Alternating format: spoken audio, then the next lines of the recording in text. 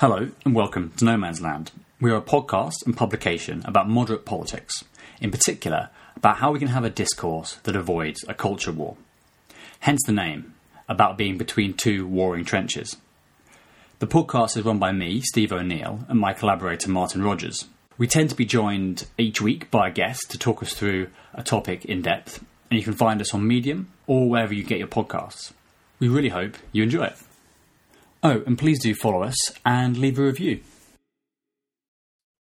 Hello, and welcome to the No Man's Land podcast. We meet today in the aftermath of a Labour conference generally considered to have gone fairly well, while the Conservatives conference has gone less well and is generally considered to have torn themselves apart. The historical echoes nicely set up a discussion of the last time both of these things happened together, the New Labour era. So the legacy of New Labour remains a huge talking point within Labour and British politics more widely. As the parties look ahead to the next general election, we ask what they should and what they should not learn from Labour's legacy. So we're delighted to be joined by Dr. Lise Butler of City University and Dr. Colin Murphy of Queen Mary. Lise, please start by introducing yourself and welcome both of you. If you could set us up, and both of you were telling us why you are interested in studying New Labour. Hi there, and thank you so much for having me on the podcast.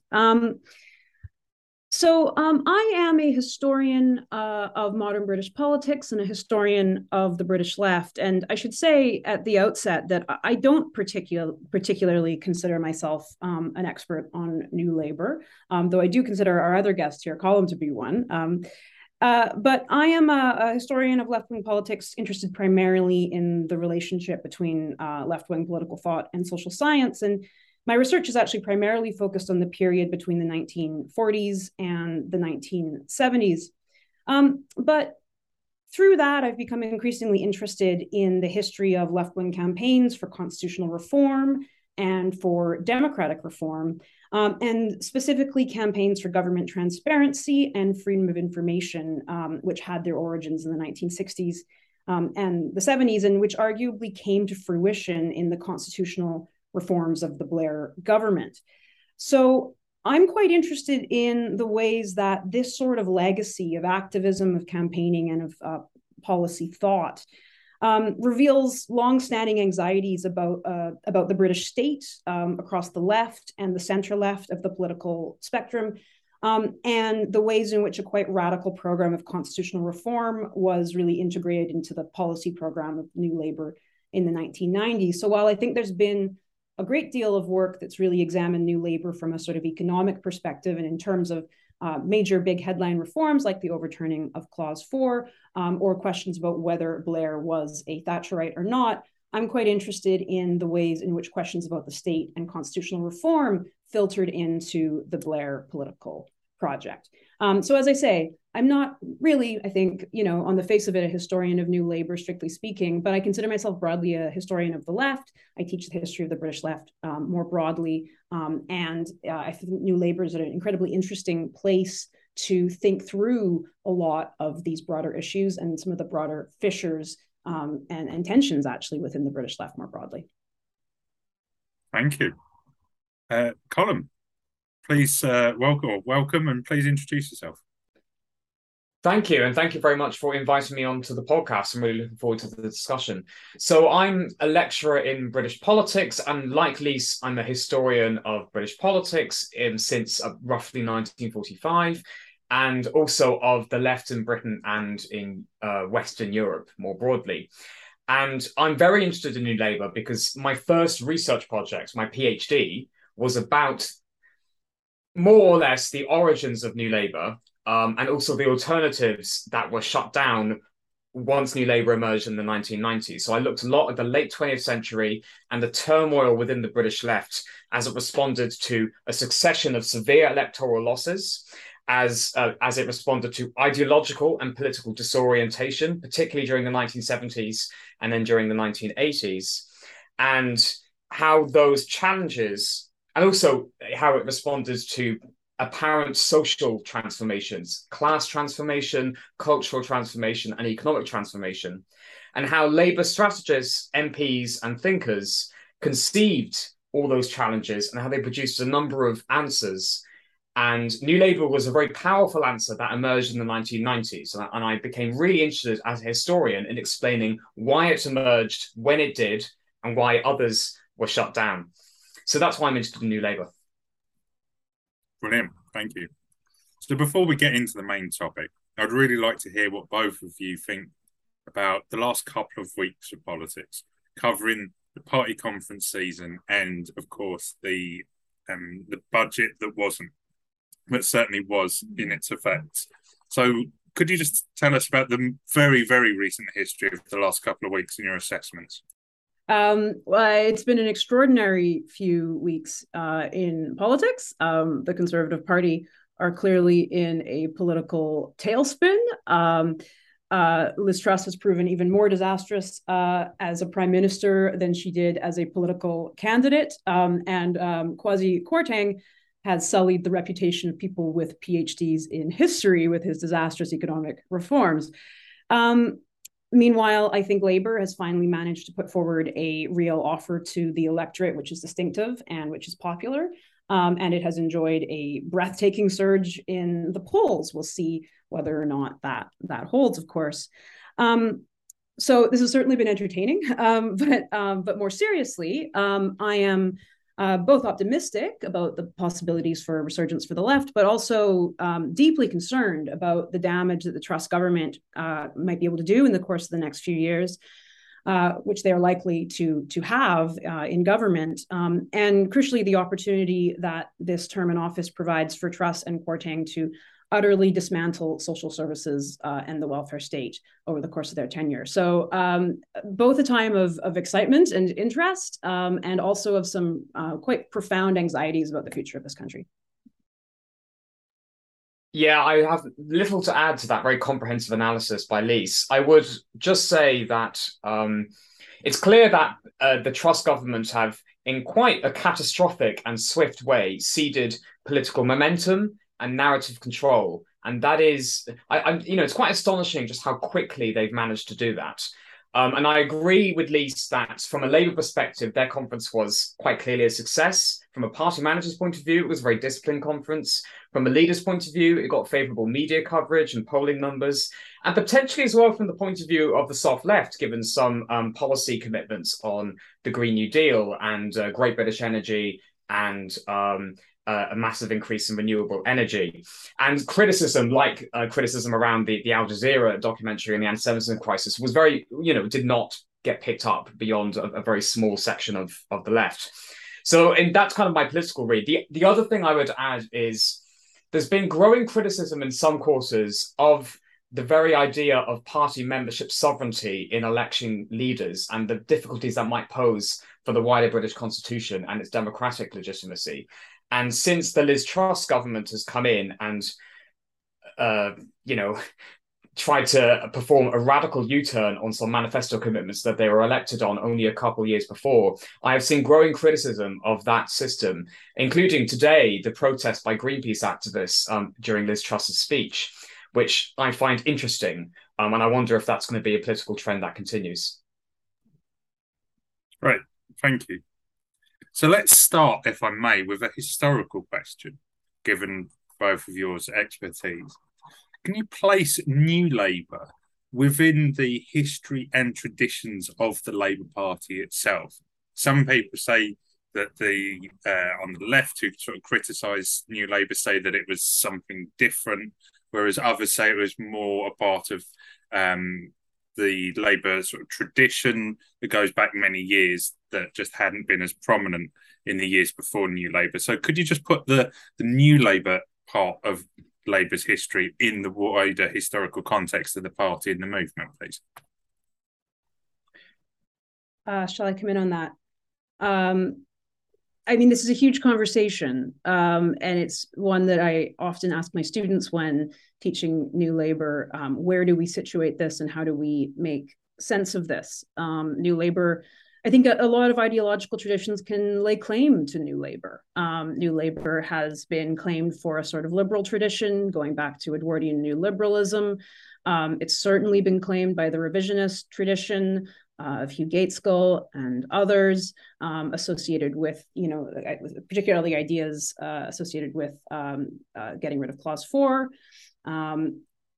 It's been seen by many as a capitulation to Thatcherism.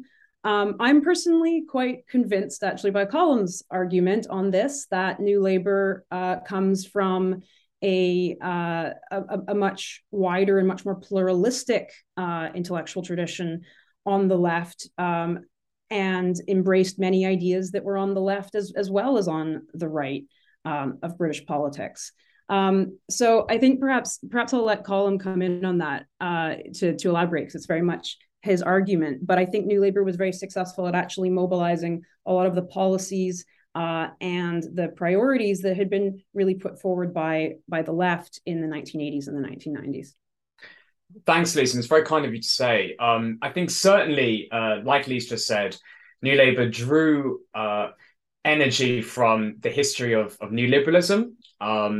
Tony Blair actively called on and drew upon ideas of the progressive dilemma, a particular concept developed by David Marquand, where the kind of progressive forces in Britain are split between Liberals and Labour, and they need to be united. Blair definitely kind of pays lip service to that in the 90s and draws some ideas from that tradition. Blair and Brown were also very willing to draw upon the revisionist tradition. Gordon Brown in 2006 said that Tony Crosland was a modernizer before the word became current, and very much saw New Labour as part of the British tradition of revising what socialism means given wider social and economic and electoral changes. Lisa was mentioned there that in my own work, I looked a lot at the late 20th century, and there were a number of currents which New Labour drew upon. So it drew upon a class analysis that in parts of the country, there was what was called the new working class, something Neil Kinnock, a term Neil Kinnock used, which benefited from Nigel Lawson, Margaret Thatcher's chancellor, his consumption boom, and was more likely to own a house and to go on holiday. And they were concentrated in swing seats in the South and Midlands. And New Labour needed to electorally appeal to these voters and to allay their fears about what a Labour government might mean for things like interest rates and mortgage rates, something that's become very, very relevant in the past couple of weeks. New Labour also drew, as well as from a sort of class and electoral analysis developed by everybody from Social Democrats like Ivar Crewe to Marxists like Eric Hobsbawm, New Labour also drew on a set of policy agendas. So the minimum wage is a very good example here. It's a very old policy that had been advocated by many different traditions, but for various reasons had not been enacted by Labour governments. New Labour enacted it. It also drew on what Lisa's an expert in and might want to come in and speak about on constitutional politics. There's a real ideological energy in the late 1980s onwards about the need for Britain to have radical and foundational constitutional reform, particularly because Margaret Thatcher's government is exploiting it by doing things like closing down the Greater London Council, imposing the poll tax on Scotland before any other part of the country, despite having very, very few MPs in Scotland. And New Labour definitely and directly draws upon groups like Charter 88 and constitutional reformers in the 90s. And you can trace a lot of the key New Labour policies in the late 90s, like the creation of new parliaments and devolution, like the creation of the Mayor of London, to those intellectual traditions, those more recent intellectual traditions on the left, as well as from revisionism and neoliberalism. If I can come back in, there's a couple more things I'd add to this. One, which is not actually what Colm was pointing towards, but one tradition that is present in New Labour is that of ethical socialism. And it's complex, and there's questions about how meaningful the policy emphasis it was, but you can certainly see the legacy of thinkers, the classic ethical socialist tradition associated with thinkers like G.D.H. Cole, or more contemporary figures like Michael Young, who were very keen to emphasize a kind of pluralistic, communitarian, and quite family-oriented discourse within Labour. And you can see aspects of that in, for example, the 1997 manifesto with its emphasis on families. So that harkens back to another Labour tradition. And then two more ideas. Colm has mentioned constitutional politics and a deep anxiety about the existing institutions of the British state, both in their non-transparency and in their authoritarianism. So a kind of urgent need to reform the British state to make it more representative and more democratic, which had been a longstanding theme in Labour manifestos from the 1960s onwards, but which really culminates in 1997 particularly in the manifesto section to clean up politics. We see the Blair government taking forward projects which had been on the agenda of both the left and the right of the party for a long time. And another strand there, which again is coming from very different places, and again, which Colm has written about very well, is our ideas about the changing nature of the British economy and British society, and the disillusion, the disillusion of the traditional working class. And again, this is an anxiety which is central to the left from the 1950s onwards, this notion that Labour's traditional voter base of the traditional working class is going to go, and that's going to cause an electoral problem for Labour. And I think notably, we can see both of these strands of concerns about constitutional reform and concerns about demographic change coming from all sorts of different places. We can see them coming from the center, coming from for example, the SDP, and there's certainly a lot of crossover between Labour and SDP thought in these areas. And we can also see them coming from much more far left voices, from places like the Pages of Marxism Today, and even from commentators like Tony Benn, who are very concerned with similar issues. So Labour is really bringing together a pretty vast swath of intellectual influences in a whole variety of different areas. Yeah, the final crucial point to make, though, is that and this maybe we'll get onto this in the podcast, but New Labour were able to crystallize the key elements of those traditions into a policy and electoral package that did not spook the horses. And that is something that makes it historically significant, because it was able to take ideas that were being advocated by thinkers who, for one reason or another, were not being listened to, and sometimes cut themselves off from the British political mainstream. And New Labour were able to package certain policies, like the minimum wage, like a new approach to redistribution, in ways that were politically acceptable given the political constraints of the 1990s. Well, that's a perfect segue, because I wanted to get on to talk about a bit of an assessment of what New Labour were good at and perhaps bad at, before we go on to perhaps what politicians today can learn from them. So perhaps they're best known popularly for winning elections. So maybe we could start with you, Colm, and you talk to us about why you think New Labour were so successful at winning those 3 elections in a row. Yeah, I mean, it is quite historically rare for the Labour Party to be that successful in elections. If we think about modern electioneering since the late 19th century, the standout successful party has been the Conservatives, not Labour, with a little period for the Liberals. But Labour just historically have not succeeded at elections like New Labour did. So that means that New Labour is a model that is at very least worth looking at. I think it's worth recognising that New Labour was successful at elections, partly because it had a relatively benign context, certainly compared to other periods in Labour's history.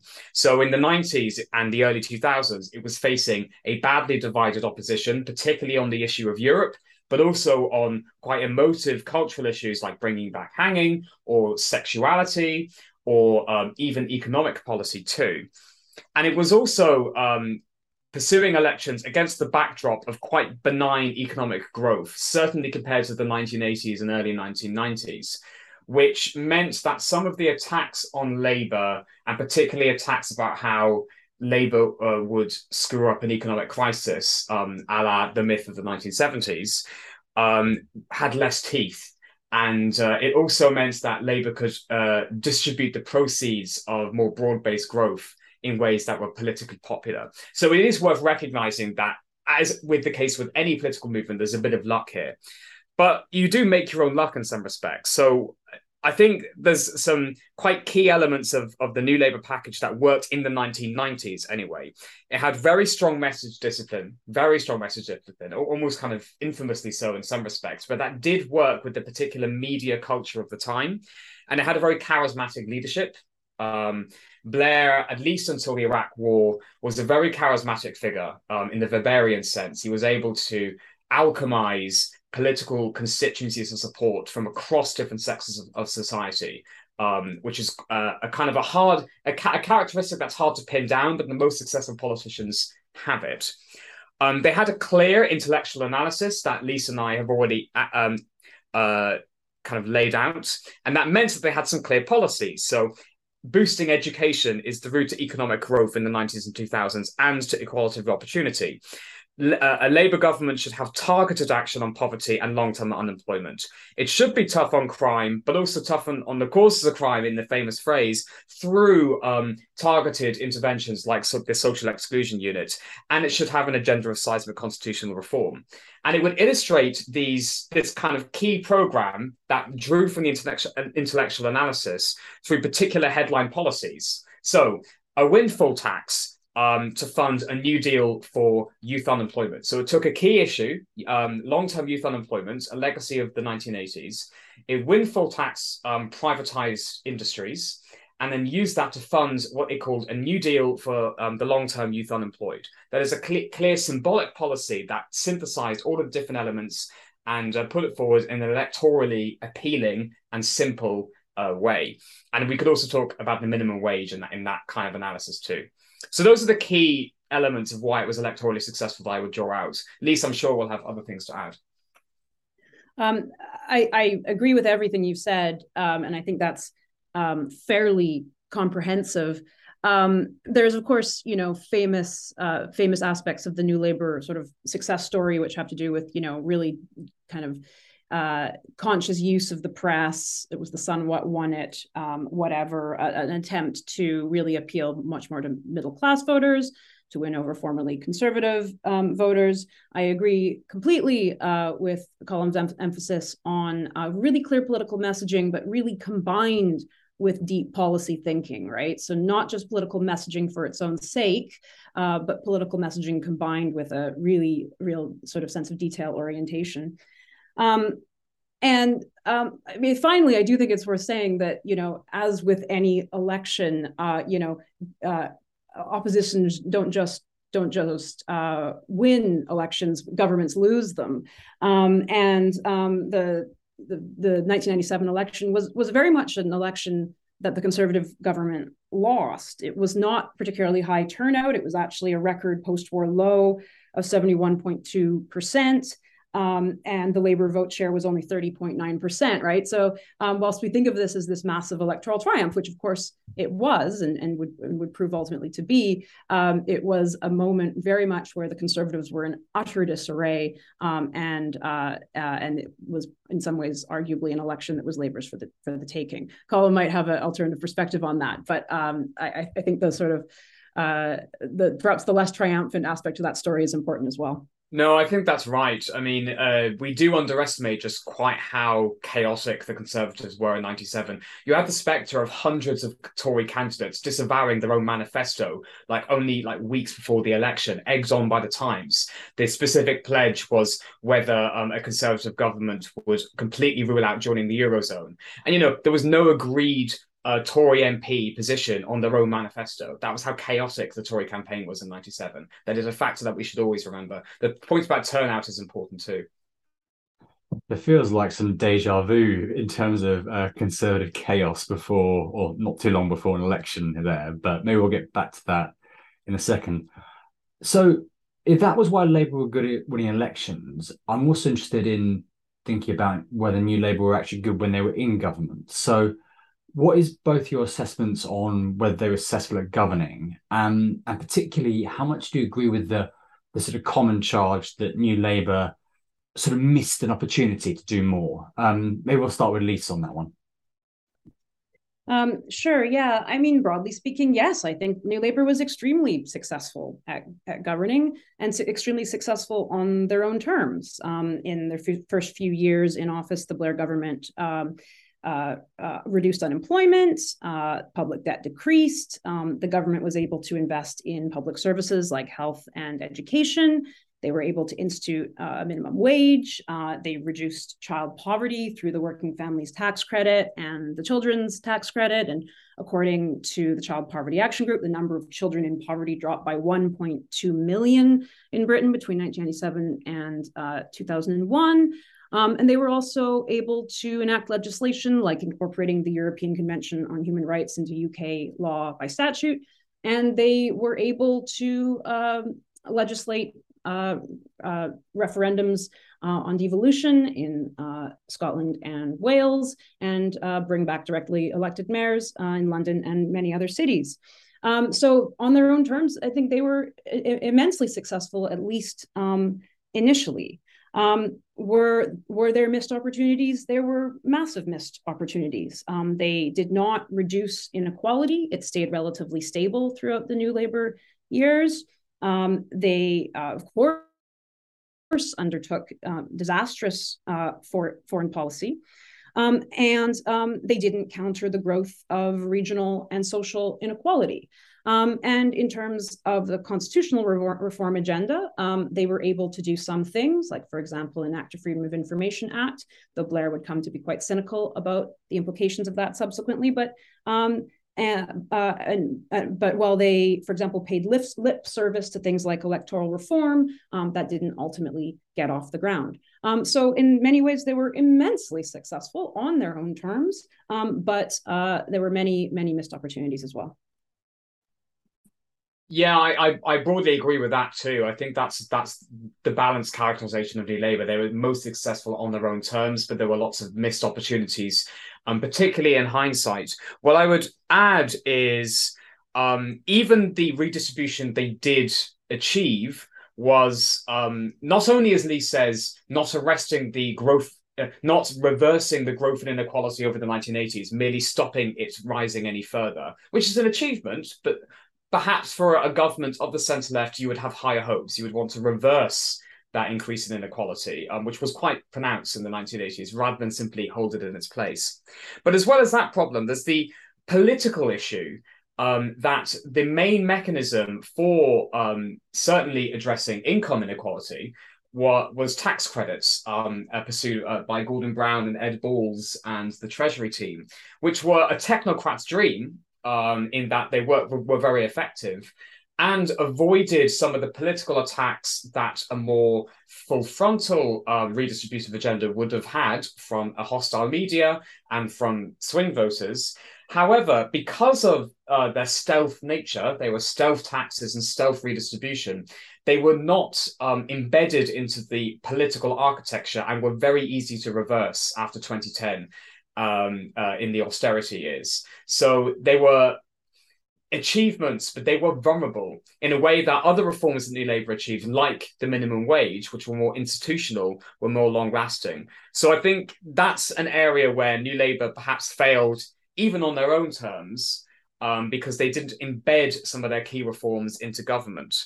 There's also the point that, as is quite well known, Blair and Brown's relationship over that government completely broke down, and that did sabotage both men's agendas in different ways. We could think about Blair and the Eurozone, or Brown and a sort of new settlement on tax and spend. And there are other areas like public services reform too, where the agendas of both men were effectively derailed because by the mid-2000s, the government was sclerotic, because of their personal relationship and the factionalism inside the government. Lise mentioned this, but we can't really have this conversation without touching on the legacy of the Iraq War. I just want to get both your reflections on what that says about the New Labour era. So maybe I'll start with Colin on that one. Yeah, I mean, the Iraq War was just a disaster. I wish I could have a more sophisticated answer, because it is a serious subject that deserves a serious analysis, and I would particularly highlight books by Patrick Porter and articles by my colleague James Ellison, who are quite astute analysts of the Iraq War and the decision to go to war in Iraq from the UK perspective. But it was just a disaster. Liberal internationalism is not indefensible as an idea by any means, and I think actually more recent geopolitical history has reminded us of its place. But it has to be cautious and based on a clear-eyed reading of military and geopolitical relations, otherwise there's likely to fail. And the Iraq War failed on a number of criteria there. It burnt relations with European partners. It didn't really gain much in the special relationship, which was one of its goals. We can talk about military failures, the inability to create a democracy in Iraq, which of course has a lot to do with America, but Britain had a role. And it was a disaster for political trust too. Now, what does it say about New Labour? Well, I think it says a lot about Blair and Blair's search for a legacy, particularly given the control over domestic policy by Brown's Treasury and given their competition that I just mentioned. Blair was searching for a legacy. And also, I think this is fair to say about Blair, he does sometimes have a messianic complex. There's that perhaps maybe related to his strong Christian socialism and ethical socialism. Blair's motivated by religious beliefs that give him perhaps a certain perspective on things. But Blair developed a messianic complex on the Iraq War. As he said, it's worse than you think. I actually believe this. And he really did believe it. And because he was such a powerful prime minister, certainly compared to more recent prime ministers, that did allow a misguided policy to be pursued longer than it should have done. And the competition with Brown, which I mentioned a couple of times, was relevant here because it also hindered effective constraints on Blair's power because Brown was fighting him on domestic agenda and, as he said, didn't feel like he had the political capital to intervene on foreign policy agenda too. So yeah, I wish I had a more sophisticated answer, but it really is just it's just one of the big New Labour disasters. I agree, and I share that feeling of I wish I could say something sort of more sophisticated, but it ultimately is just a disaster. And Colm sort of took the words right out of my mouth there. One thing I would say on Iraq was that while unambiguously a disaster, perhaps in retrospect, we shouldn't be surprised by it. Blair's foreign policy had already been sort of fairly well established when Britain joined the US to bomb Iraq in 1998 when Saddam Hussein didn't cooperate with UN weapons inspectors in Operation Desert Fox. And Britain had also joined in the NATO bombing of Kosovo in 1999. So there was clearly precedent there for Blair to follow the US into Iraq. And I agree with Colm's assessment that there's certainly an element of personal, almost sort of messianic complex that contributed to Blair's decision to go ahead with that war. And a different note, I think in terms of thinking about the legacies of New Labour, I think that one of the potentially interesting legacies of the war is that it raised the profile of the anti-war movement in Britain again, and actually re-emboldened some of the sort of anti-imperialist far left parts of the party that had been somewhat dormant in the decades prior to the war in Iraq. So you have Jeremy Corbyn, for example, chairing the Stop the War coalition from 2011 onwards, so after Blair's out of office. But he was involved in its founding alongside other people who had been active on the far left or in the New Urban left in earlier decades. And I think that by putting a highly aggressive and unpopular foreign policy back on the political agenda, the Iraq War kind of refocused the left of the Labour Party around a clear anti-war message, sort of hearkening back to the politics of the anti-Vietnam War movement. And actually kind of perhaps strengthened or led to a reemergence of divisions between the center-left and the left of the party, which hadn't gotten so much airtime in the early years of the Blair government. So in a sense, I think we might see the Iraq War as laying the grounds for Corbynism. Great, well, thank you. I'm going to take you slightly perhaps out of your comfort zone and move much more onto even more recent history and looking slightly forward into some sort of political analysis. And that is, what should the current Labour Party under Keir Starmer's leadership learn from New Labour? And we'll start with the style of politics. So what did New Labour do well in managing the media then, and what lessons can be learned and applied to today's sort of media environment with the rise of social media? Lise, would you like to start on that?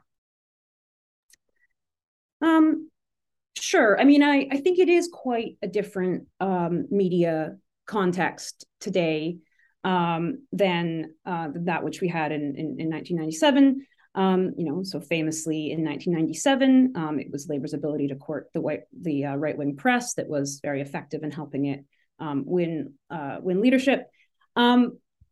I don't think those organs of the press matter, or at least matter in quite the same way. Peter Dorey has an interesting article on Corbynism where he notes that in the 2017 election, where the Labour Party didn't do as well as it needed to, but did better perhaps than might have been expected, a surprising number of Daily Mail and Sun voters actually voted Labour, indicating perhaps that some of that older media is not as relevant as it has been.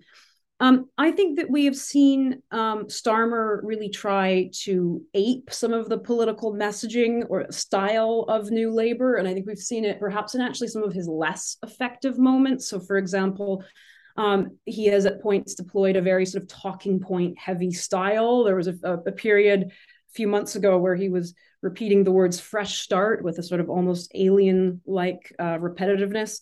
Or, for example, Rachel Reeves' slogan, growth, growth, growth. I think these sort of have some of the hallmarks of New Labour's emphasis on slogans and on really super clear political messaging. But frankly, I think that the Starmer team is actually much more effective when it breaks away from sloganeering, or at least adds to slogans with really substantive policy analysis.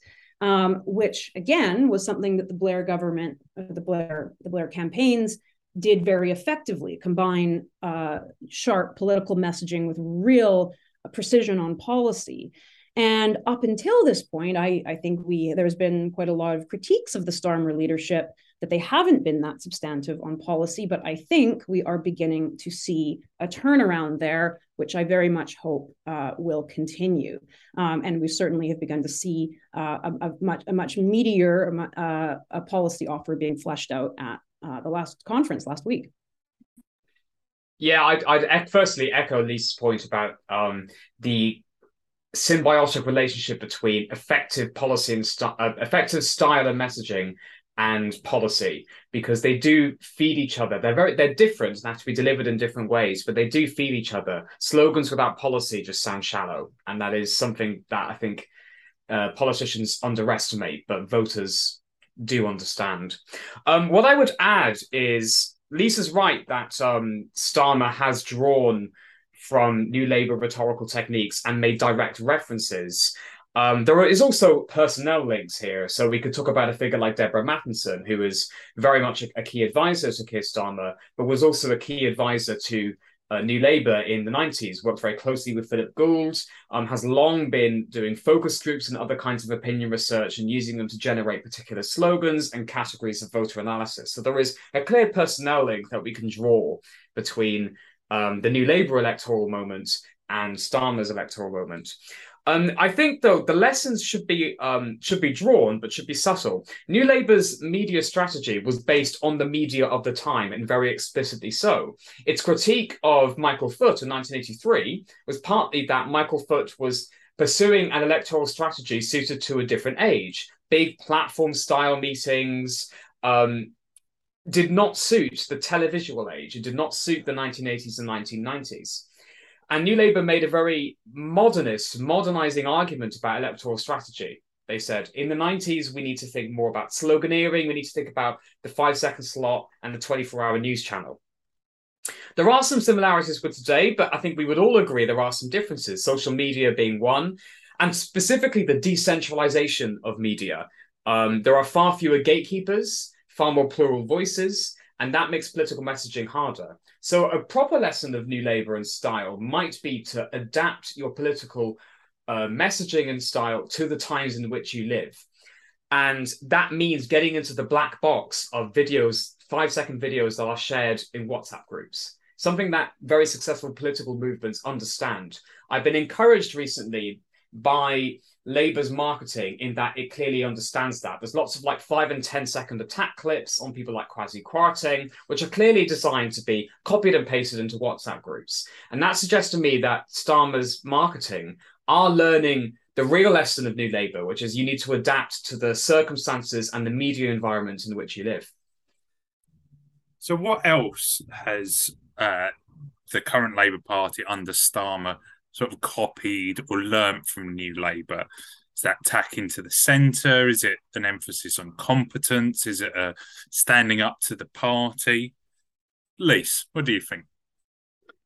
There are a lot of similarities and a lot of differences, and I gather we'll come to the differences in a minute.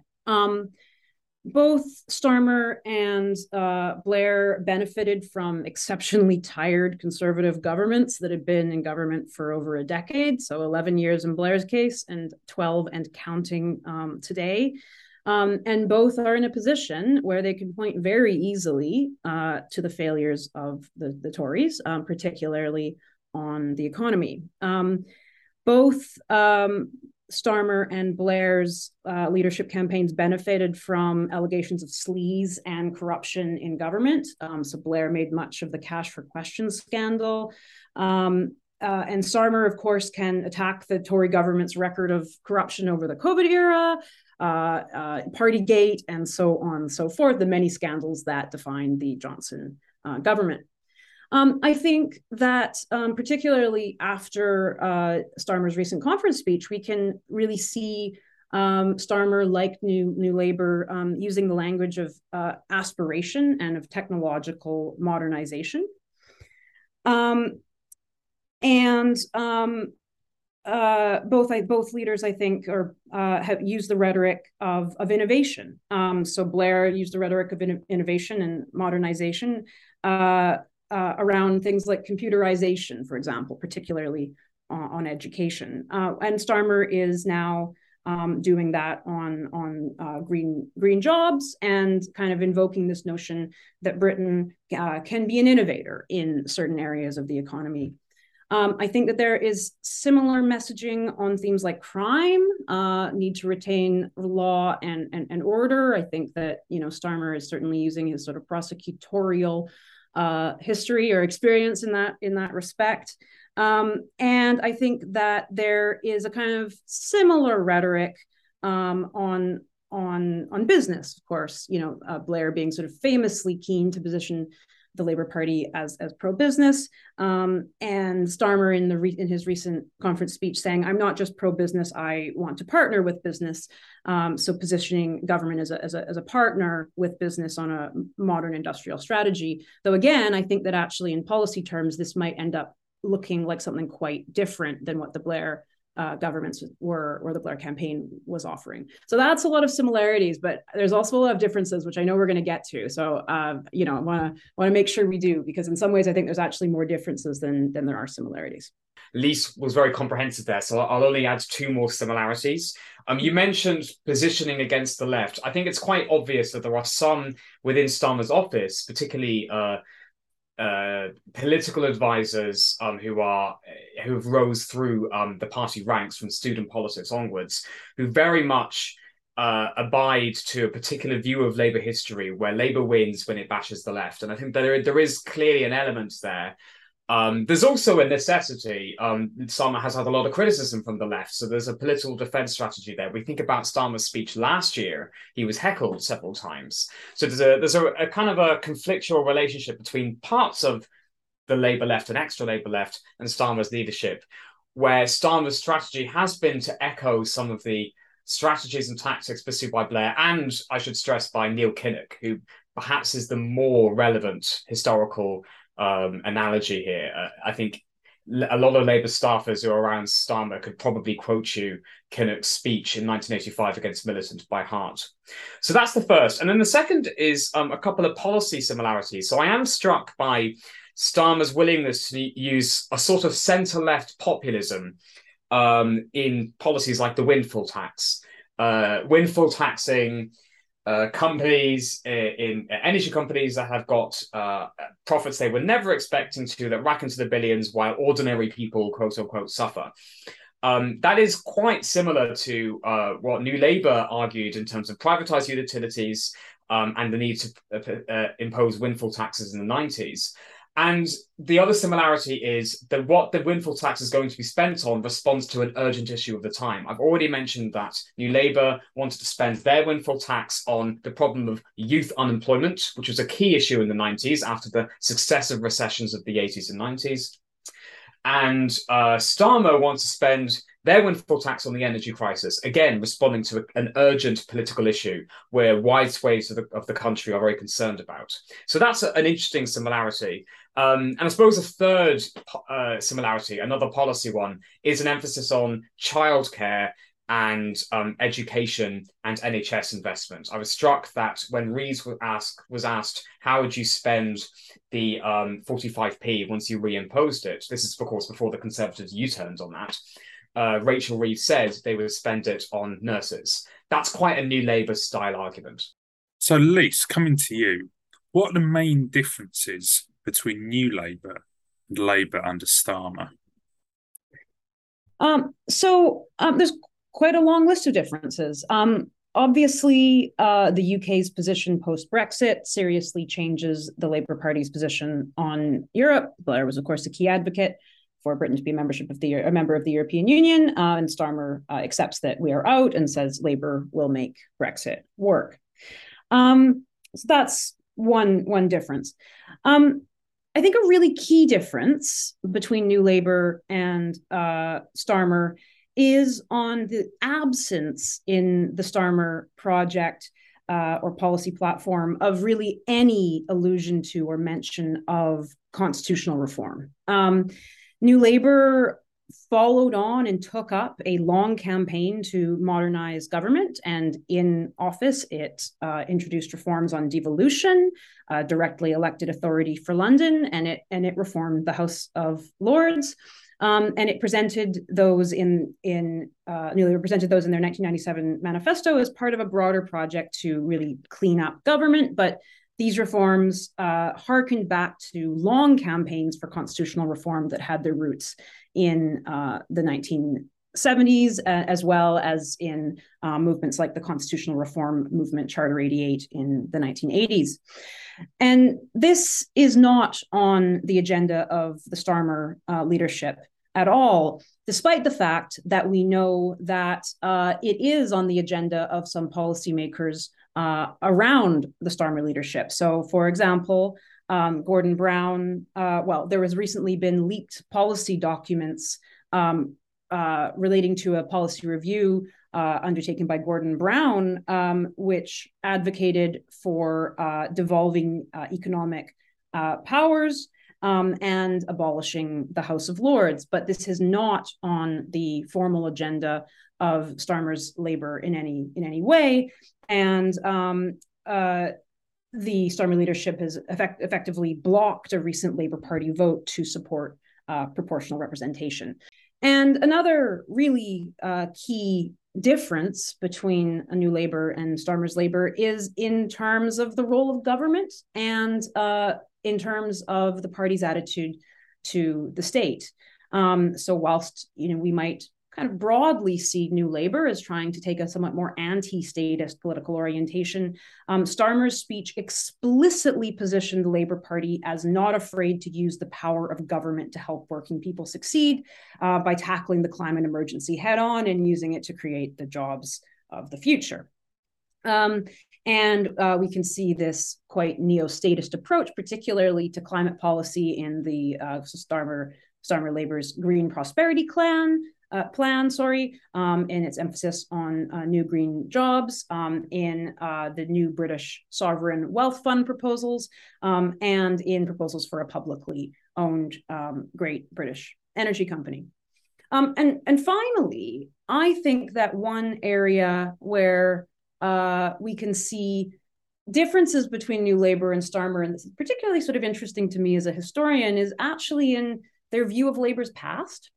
One thing I found fascinating in Starmer's speech was his invocation of the 1970s. And of course, for New Labour, as for Thatcher, the 1970s represented a time of crisis, of economic mismanagement, of flying pickets, of illegal strikes, right? So there was always, I think, underpinning New Labour a kind of a picture, an image of an old Labour that was bad, and that was very much directly associated with the 1970s as an era and a decade. And what I found very fascinating about Starmer's speech was his invocation of the 1970s as a time of hope when my parents never doubted for 1 second that things would get better. And I thought that spoke to a potentially fascinating and potentially important repositioning of the historical legacy of the 1970s and everything that it represents within the British left. Yeah, I mean, that was very comprehensive, and I have very little to add. I agree with everything Lee said. The point about the 1970s is particularly striking, actually, and not something that I'd immediately clocked when I'd listened to the speech, but Lisa's points were very compelling. On the constitutional reform agenda, the current difference between New Labour, where, as Lee says, constitutional reform was very central to its political messaging in the 90s, and today, where Starmer is so far avoiding it, is particularly striking because as a young lawyer, Keir Starmer was part of the scene of liberal left constitutional reform in the 1990s. He worked with people like Francesca Klug and was very much part of that broad political tradition that were interested in things like electoral reform and devolution and wider constitutional reforms. He also has direct personal links because of his work in Northern Ireland. I mean, one of the major constitutional things that New Labour did was, building on the work of John Major, succeed in getting the Irish peace process to a broadly satisfactory conclusion for the time, the Good Friday Agreement, or the Belfast Agreement for some other communities. And Starmer actively built on that legacy in some of his public roles before he became leader of the Labour Party, particularly in his work with the PSNI. So it's quite striking that even though Starmer has quite direct personal links with that constitutional politics of the 90s and 2000s, he shies away from it today. And I wonder if that's to do with the divisive legacies of the 2014 Scottish referendum and the 2016 Brexit referendum in exposing how constitutional politics can divide as well as unite political communities. In the 90s, there was a lot of optimism about constitutional politics. Perhaps there's less so today. And then the other second point I want to mention is just to build on Lisa's really excellent point about the role of the state and how Starmer's Labour is more comfortable with the state intervening in the economy. I think perhaps this is to do with the climate crisis and the seismic challenge that presents humanity at this particular moment, not to put too fine a point on it. It means that aversion to, say, picking winners, which is quite strong in the 90s, has less sway today. We need to pick winners. We need to pick renewable energy companies and make them succeed. Maybe not individual companies, but certainly sectors. There was just an imperative to do so. So that kind of rhetoric that was very powerful from the right in the 90s, which made New Labour very fearful of using the state in more activist ways, has receded. And it does mean that Starmer is more comfortable in drawing on historical legacies of industrial policymaking that are more similar to Wilson and Attlee and even Callaghan than to Tony Blair.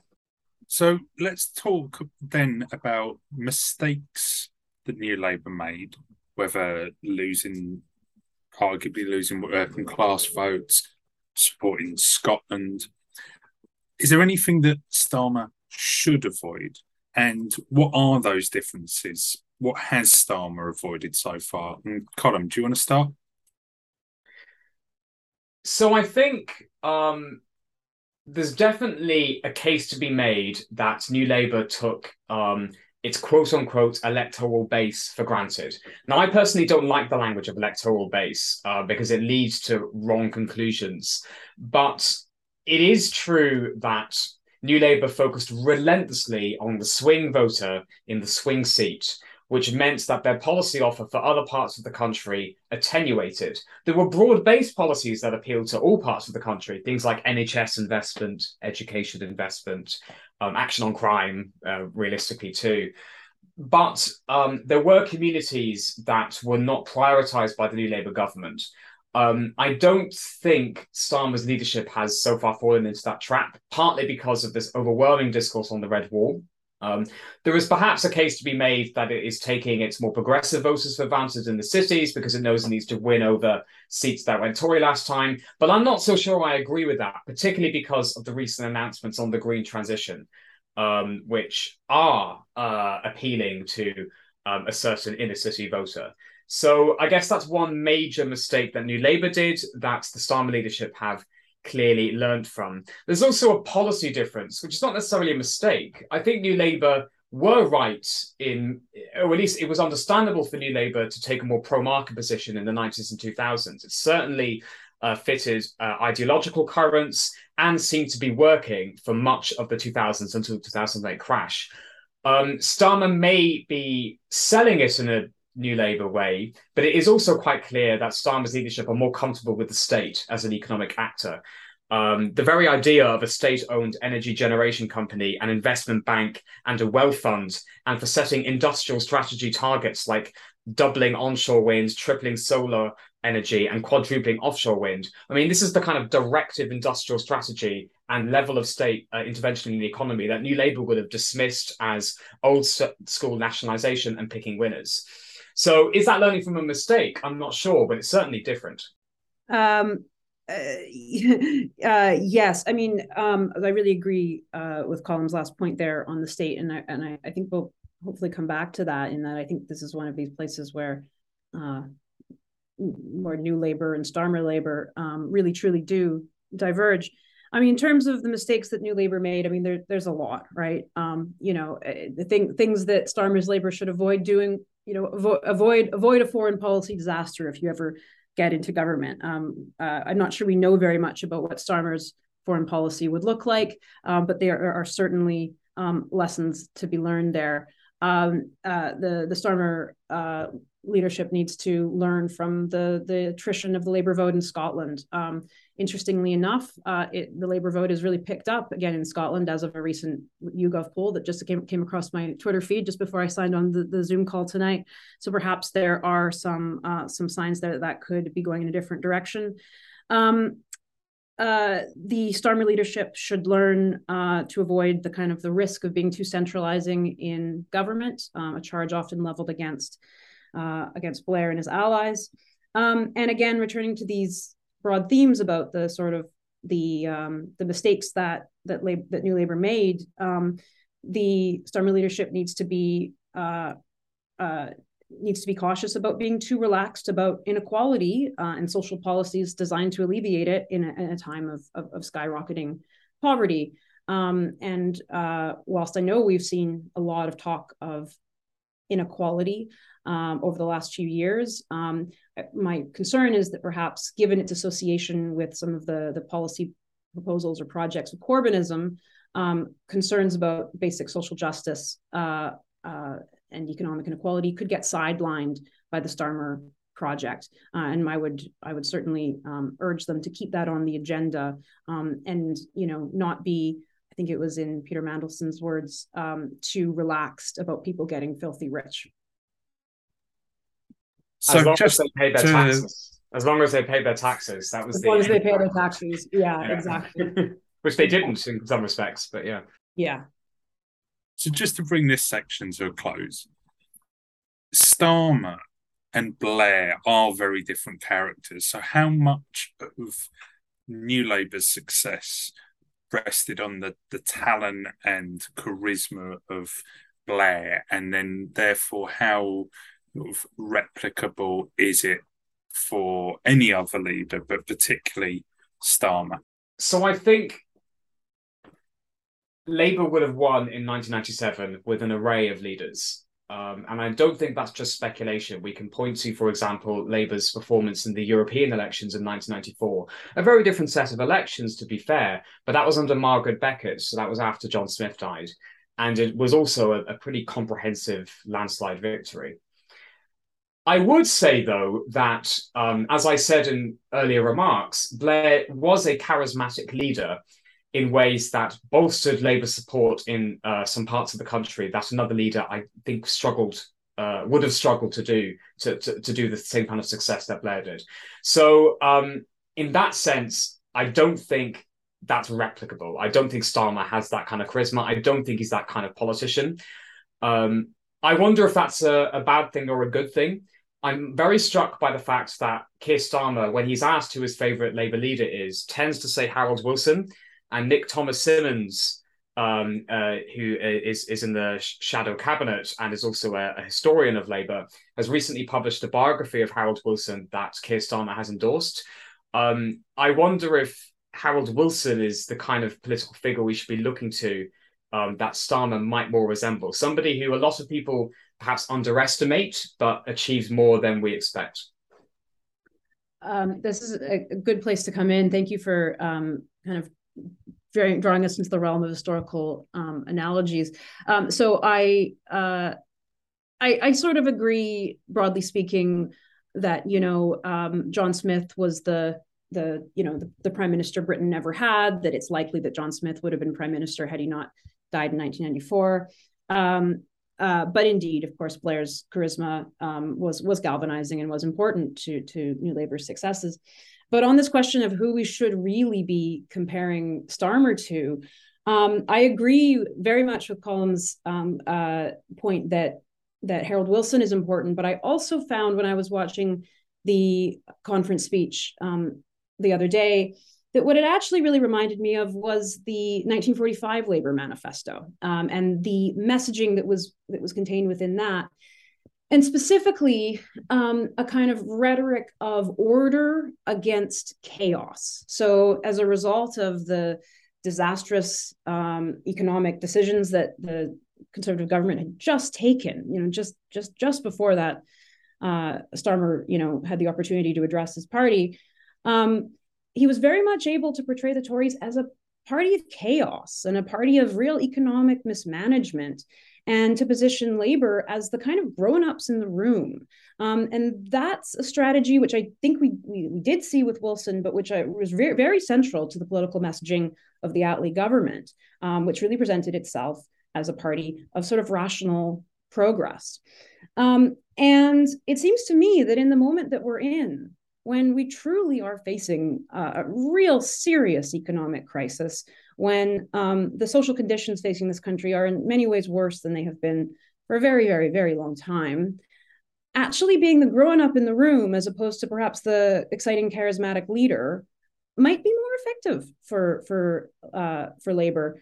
And if I was advising Starmer, which I'm not, I would advise him to lean into that rather than trying to ape some kind of Blairite charisma, which frankly doesn't really suit him very well either. So more Harold Wilson, more Clement Attlee, less Tony Blair in terms of the optics. I'd like to pick up a bit on the idea of taking the centre ground, because that's something that I think New Labour are very associated with, and most people would say Starmer's done to some extent. But I'd love to get your takes on what you think that means and how it compares to, or compares now to 1997. Should we start with Colm? Sure, yeah, it's a really interesting question.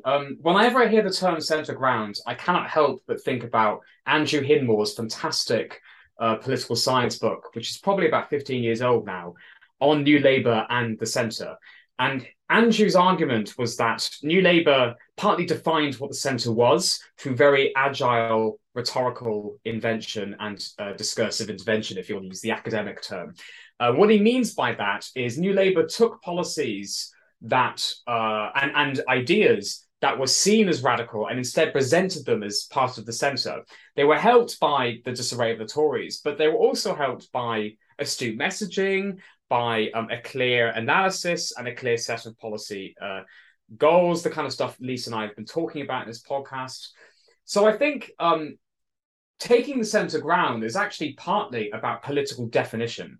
So if you can define a radical green transition, and I really do think turning to renewable energy generation by 2030 is not something to be sniffed at all. If you can define that as the grown-ups in the room, as the political centre ground, then that is a real impressive area of political alchemy.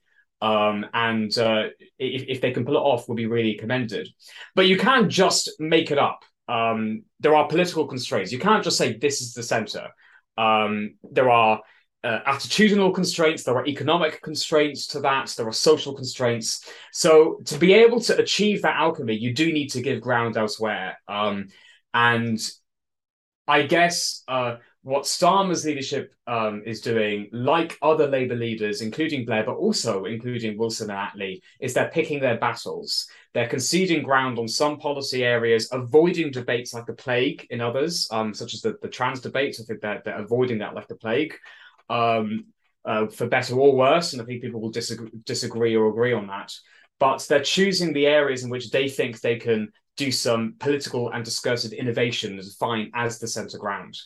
So I think the notion of the centre ground as conceived of in the terms of New Labour is pretty outdated, is rooted in the politics of the end of the Cold War, and a politics which was very concerned with the rise of a growing middle class, and the breakdown of class politics that had been more prominent in the early and mid 20th century.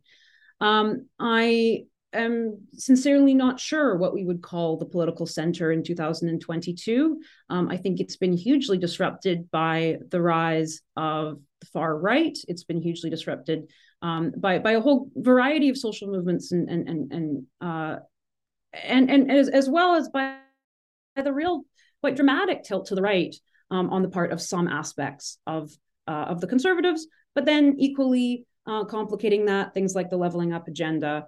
And so I think it's very messy. I don't think that an easy, straightforward invocation of the center ground is necessarily going to get us very far in trying to develop a political strategy for New Labour.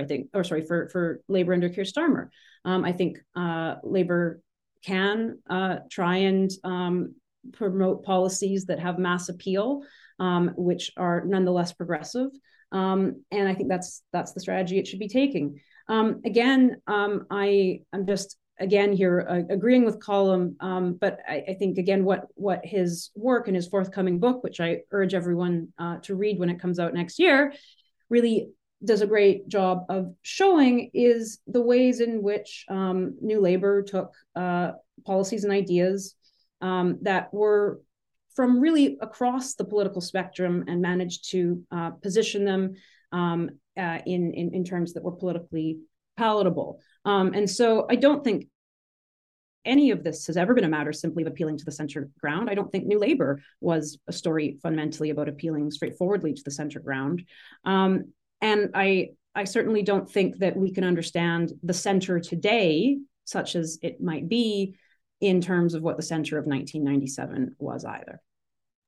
Yeah, just to spin off that, I mean, first, thanks, Elise, for her comments on the book. But I agree quite strongly with that because when I mentioned Hindmore, what his book is doing is critiquing simplistic ideas that there is such a thing as a center ground. It's something you create.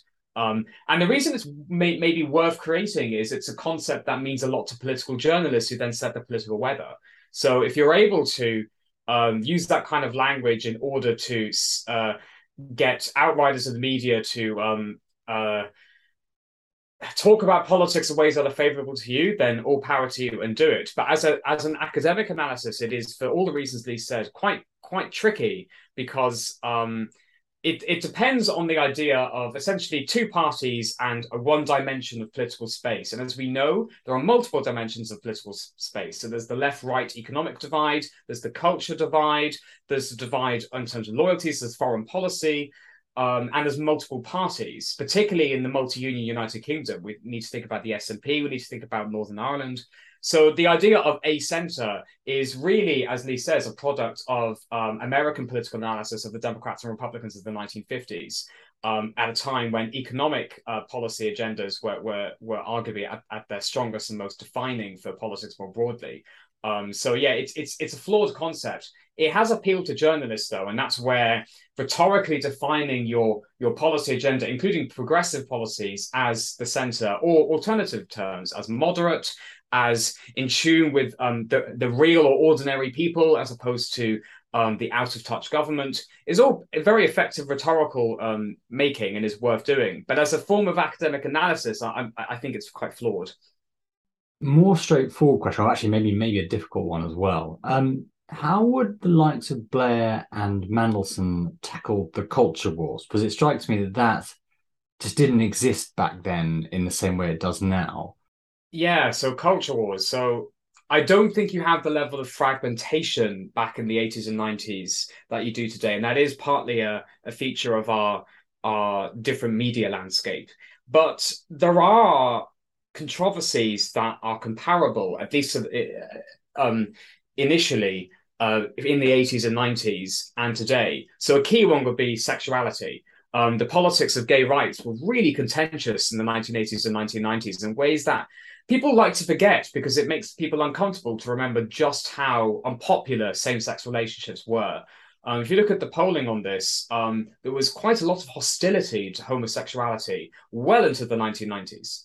Now, that caused political problems for Labour because it was committed to overturning Section 28, the homophobic legislation of Margaret Thatcher's government, and to equalising the age of consent and to other liberal reforms. So New Labour did have to deal with these issues to some degree, arguably not as much as Starmer's Labour will have to, but it did. How did it deal with that? Well, as much as possible by avoiding the issue. So when Blair was Shadow Home Secretary and speaking to Labour audiences, he would play up his commitment to gay rights. So he gave a speech to a Stonewall Fringe in 1993 Labour conference, for example, where he very much included gay rights as part of the broader project of modernisation. But it is quite striking that repealing Section 28 was not in the 1997 manifesto, but yet New Labour still tried to do it. Now, how successful was that? Well, New Labour did end up repealing Section 28, and it did try in the first government. So there's an argument there that, well, okay, you pick your rhetorical battles and you might be able to succeed in progressive agendas without driving wedges between your support bases. However, the first attempt to repeal Section 28 was vetoed by the House of Lords on the Salisbury Convention. Because it wasn't in the manifesto, the House of Lords felt it could have a right to intervene in this question, and you had a lot of lords and ladies who had reservations about the policy because they were of maybe of a certain generation. Some of them were pure bigots. So New Labour had to put it in their 2001 manifesto. They just had to face up to the debate in the end. So New Labour did have a strategy. I think if we are going to go into an election with the kind of polling leads that we see, even close to what we see today, then it might be wise for Starmer's Labour not to talk about it that much, but I would not recommend doing the 97 strategy because it might bite them on the arse. Lise, does that kind of, would you agree with that analysis? I do agree with that analysis. I mean, I think that Blair and Mandelson did tackle their own culture wars, and I think that their pro-family rhetoric and their tough on crime agenda were plays in the culture war of the 1990s. I think that the massive hostility that on the part of the press and the right to the quote unquote loony left of the 1980s really caused New Labour to be extremely cautious about aligning themselves with those more radical, more progressive movements, and caused them to be very cautious on these fronts. My sense is that is broadly the strategy that we are seeing from Starmer's Labour as well, and perhaps there's the influence of New Labour figures behind that. So, for example, in 2021, Blair penned a piece for the Times, urging Labour to reject the culture wars. Now let's focus to end on legacy. It's something that you've mentioned previously. So firstly, and I think I'll probably come to Colin first on this, why didn't New Labour become embedded within the Labour Party in the same way that Thatcherism was and has been in the Conservative Party? Now, Gordon Brown, after the Blair left, even though he was a key architect of New Labour, sought to slightly reduce his sort of emphasis on some of the new Labour forms, and then you had a Brownite in Ed Miliband who made a particular sort of play of opposing some of the new Labour sort of legacy, and then obviously Corbyn, who was a long-standing critic of quite a distant sort of critic. So why didn't New Labour become embedded in the same way that, for example, Thatcherism did within the Conservatives? It's a really brilliant question, actually. I've never quite heard the question put in that way, and I think it's a very instructive way of thinking about it, that direct comparison between the parties. I think there are a number of factors at play here. There's partly the ugly factor of party management. The Labour Party is, I think this is fair to say, normally harder to govern than the Conservative Party because of its institutional structure. It's much more federated, it's much more decentralised. Both parties are broad churches, but the Labour Party has very vocal wings of its broad church that are often in active conflict. And when you're leader of the Labour Party, who places a very high emphasis on discipline, like Blair, like Brown, that can lead you into frankly authoritarian methods of party management, which were very, very understandable given Labour's repeated electoral defeats and its desire to win, and very much can be defended on those grounds, but did have knock-on effects and did leave problematic legacies for New Labour's reputation within the party. I refer to, for example, the work of Lewis Minkin, who wrote an important work, very dense, but a very important study of New Labour's party management, which shows how control over selections, tactics that all factions use, don't get me wrong, but because New Labour was so dominant in the 90s and 2000s, they were overwhelmingly using them. These backfired. We can look at, for example, Ken Livingstone becoming mayor of London, despite New Labour's very aggressive attempts to stop that happening. And then we can look at the rise of Corbynism as part of reactions to that party management. So that's one very internal factor. I think there's also the Iraq War. Lisa already mentioned that. I think it's absolutely correct to link Corbynism to the Iraq War. It meant that political actors who otherwise would have very small support bases ended up having much wider ones because you had broadly liberal centre-left figures being horrified by the Iraq War and therefore turning up to stop the war marches and being put in contact with other political figures who they probably wouldn't have had much time to do with in another context. So the Iraq War is quite important. I think the final issue as well is what I referred to about stealth taxation. Thatcher's innovations were very confrontational and were therefore remembered. New Labour did quite a lot of policy work, as we've suggested. There were areas that they could have done more, but they did do a lot of policy work. But it was often packaged in deliberately consensual ways, which meant that it was quite hard for a long time for people who were sympathetic to New Labour within the party to point to a sort of revolutionary change or a kind of a vanguard package of politics in the way that Thatcherites in the Conservative Party could easily do so. They could point to the 1981 budget, the 1986 Big Bang, and these other quite trumpeted, quite consciously controversial moments. In some ways, some aspects of New Labour have remained embedded in the Labour Party. I mean, Clause 4, for example, has not been re-overturned. The Labour Party has not recommitted itself to the nationalisation of the means of production. And in fact, the wording, the language of the new Clause 4, for the many, not the few, was Jeremy Corbyn's campaign slogan in a kind of curious irony of Corbynism. I agree with Colin's assessment that the Labour Party has always been harder to govern and more factionalized. And I think that it's broadly agreed that some of the authoritarianism and the close party management of the Blair years, in a sense, sort of came back to bite the Blairites subsequent to, after 2010. I'll restate the point again that I think the legacy of the Iraq War really prevented an opportunity to do a lot of damage to the political legacies of New Labour. And perhaps had Iraq not happened, the subsequent factionalizing of the party would not have been as severe, and the left of the party wouldn't have had as much purchase. And then fundamentally, times changed and inequality was put back on the agenda in a very big way following the financial crisis. And Ed Miliband, for all of his good qualities, was not a leader who was able to deliver a kind of coherent message that kept the core components and the core sort of policy project of Blairism and New Labour relevant and coherent, which allowed for a really quite ultimately a successful attack by the left of the party under Jeremy Corbyn when Corbyn became leader. So, I mean, I think it's down to party structure. I think it's down to Iraq. I think it's down to the nature of the Blair project.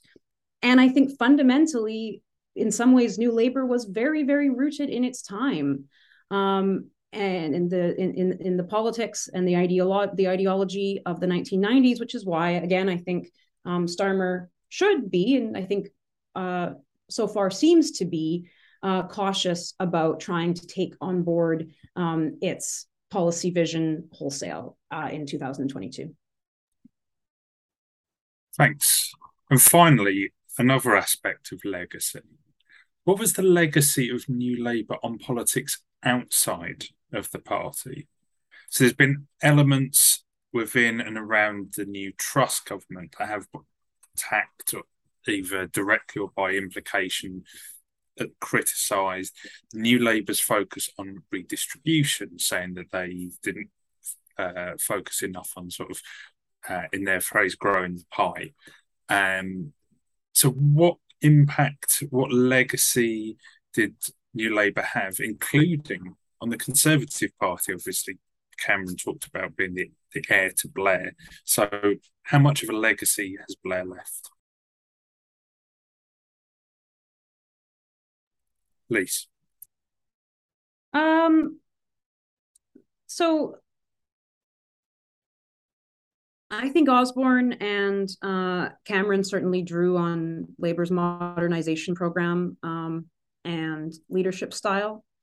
I think Blair is a sort of very dominant figure in British politics and the British political imagination. But the Tories and the Lib Dems could today certainly have more charismatic leaders and better comms. But again, I think overall the politics of today are very different than those of 2010 and require different strategies from all parties. I'll let Colin come in on this. Thanks. Yeah, I'll answer that question about other parties, but I just want to echo Lisa's point about the different contexts. I think there are people in the Labour Party who tend to be sympathetic to New Labour, but also are very attracted to the idea of revisionism, to Gates, Gladstone, Crossland-like revisionism, the idea that you revise your policies given the times around you. I think if you really do align yourself to that social democratic tradition, then you should take it seriously and follow it through. And the 2020s are different to the 1990s. And many New Labourites say that. My colleague Patrick Diamond, who used to work in the Number 10 policy unit and is now an academic, would very much say that. John McTernan would very much say that. So I think there's an aspect of New Labour's approach and attitude, if not necessarily the content of what it did, that could be taken up. But I think it echoes what Lise says, that these are very different times. On other parties, there's definitely some borrowing by Cameron and Osborne of New Labour's electoral instincts, particularly Philip Gould. The Unfinished Revolution was quite an influential text on the Cameroon modernisers of the 2000s. That's very well documented. New Labour are also hate figures for parts of the Conservative Party. It's very funny to listen to parts of the Labour Party talk about New Labour being effectively Thatcherites or effectively Tories, because if you listen to large parts of the Tory Party, New Labour were demons. You know, they were far too woke. They introduced policies like the incorporating the Human Rights Act. That are now demons for the Tories. When Tories talk about lefty lawyers, They're partly reacting to New Labour's constitutional and political legacy. The key thing I would stress in our political moment is the institutional political economy legacy, and particularly the Bank of England. It was New Labour that made the Bank of England independent. There were Tory chancellors who were interested in doing that beforehand, people like Ken Clarke, but it was Gordon Brown that did it, and it bought them economic credibility in the bond markets and the currency markets, and allowed them to pursue stealth taxation and redistribution, like we've discussed.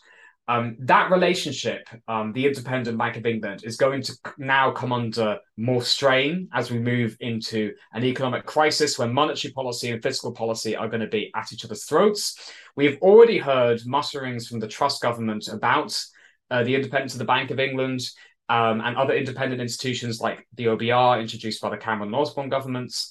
And I think that aspect of New Labour's legacy might become more central to our politics as we move forward. Well, look, thank you, both of you, so much for spending your evening with us. This has been fascinating, and I have had a great time. So, Lise, firstly, thank you so much for taking the time to join us. It's been my great pleasure. Thank you so much for having me on. Oh, our pleasure having you. Colm, you said something about a book. Would you like to tell us a little bit more about that?